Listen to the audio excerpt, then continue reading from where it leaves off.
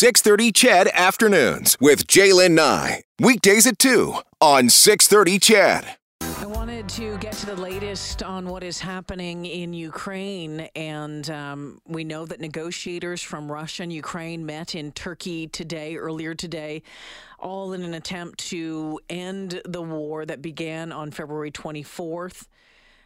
There's been a number of proposals made, Ukraine saying that it would remain a neutral country, but its security would be guaranteed by a group of countries, similar to NATO's Article 5, which specifies that an attack on one is an attack on all.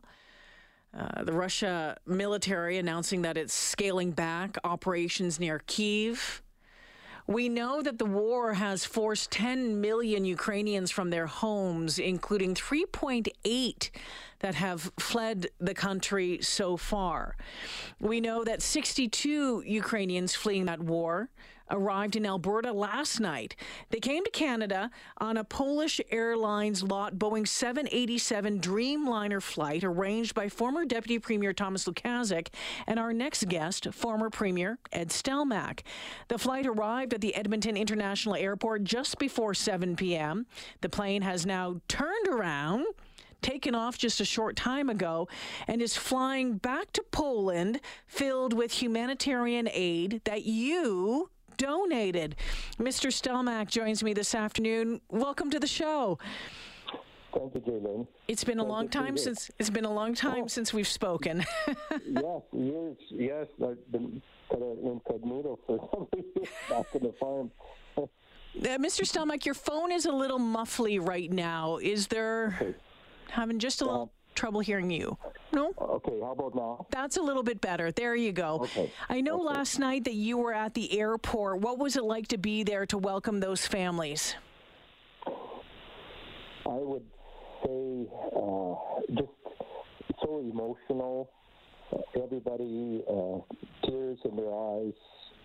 When you see young mothers with their children coming, relieved that they're in Alberta and they're going to be with relatives. But it was difficult at all. I've never been in a situation like that, and neither have others. When you have visitors coming from Ukraine that had nothing left at home, and here coming to the arms of their relatives in Alberta. Very emotionally draining. Mr. Stelmach, you're the grandson of Ukrainian immigrants, and I know that heritage is incredibly important to you. Were you able to speak with many of the folks that landed last night? What did they tell you? I spoke to a few of the families. Didn't want to interfere a lot, but just chatted about where their origin was, what community. Just pleasant discussion, greeting them, and many, were tired because it took hours to get to the airport, and then get on the plane, fly here, and then I think the total process from beginning to end for some was longer than 3 hours to get past security. So it was difficult for some, but they were relieved, happy. Everything fell into place. The families that were receiving, everybody was at the airport. Most unfortunate, there were 72 in the manifest, and unfortunately only 62 were able to fly.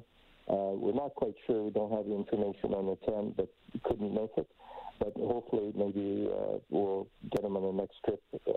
Somehow we'll get them here to Alberta. Well, I was wondering about that. I mean, this the United for Ukraine campaign that you and Thomas Lukaszuk put together, that was supported by Albertans just so overwhelmingly, not just Albertans but Canadians as well, was incredibly successful.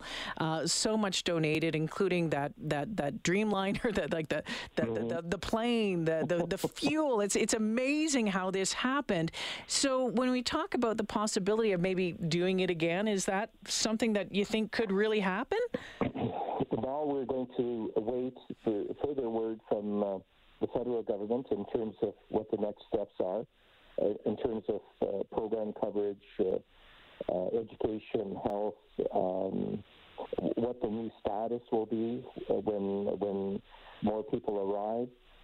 This just happened to fall into place because we wanted an aircraft to send all the supplies to Poland, and we just managed to get at least a few, 62 Ukrainians to come to Alberta.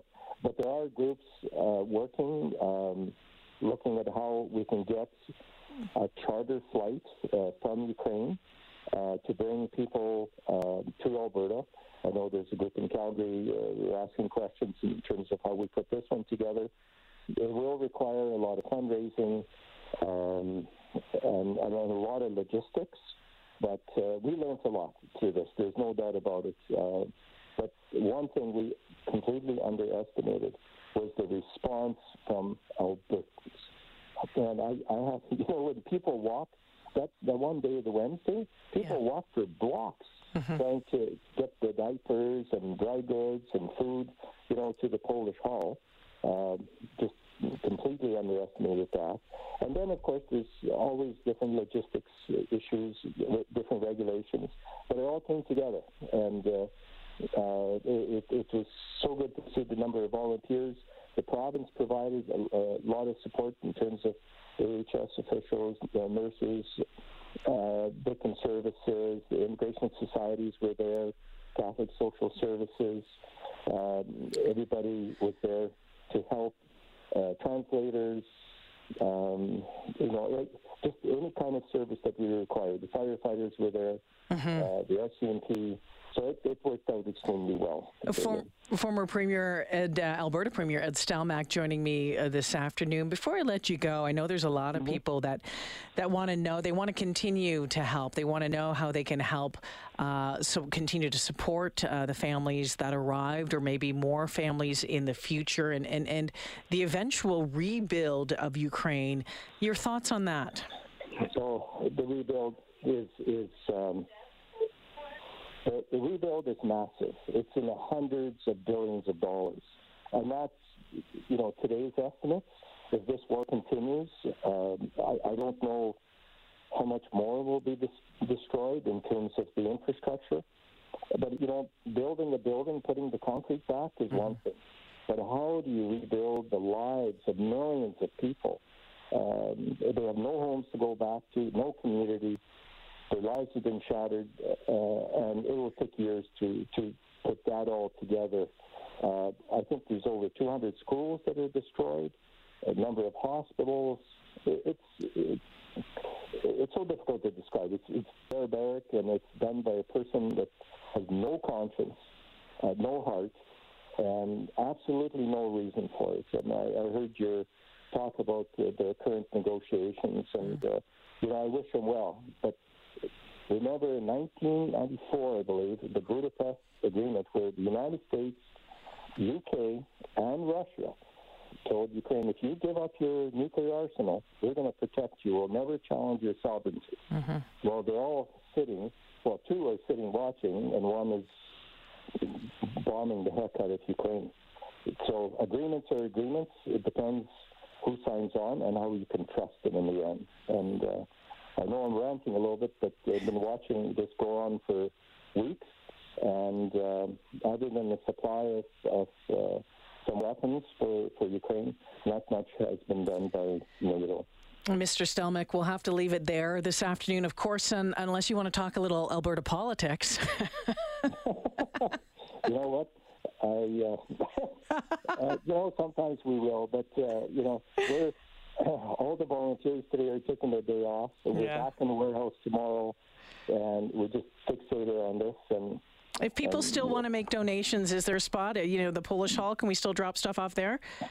What I'll do is I'll text you the new address of the warehouse. And the reason being is that the original one was full completely. We made some room, but we're moving to a new warehouse that was kindly donated to us. Oh, wonderful. I'll get the information out. Former Alberta Premier Ed Stelmach joining me this afternoon. Thank you for this. I appreciate your time. Thank you. Thanks, Lee. Yeah, take care. Ed Stelmach checking in. And a big, huge thank you to every single one of you who made a donation to that United for Ukraine campaign that just picked up so much steam over the past couple of weeks. And yes, 62 Ukrainians arriving in Edmonton at Edmonton Airport last night. We'll keep you updated, and I'll get you the latest on how to make donations to the campaign when the information comes to me. My name's Jaylen Nye. Thanks for joining me this afternoon. You're listening to Afternoons on 630 CHED and The Drive on 770 CHQR.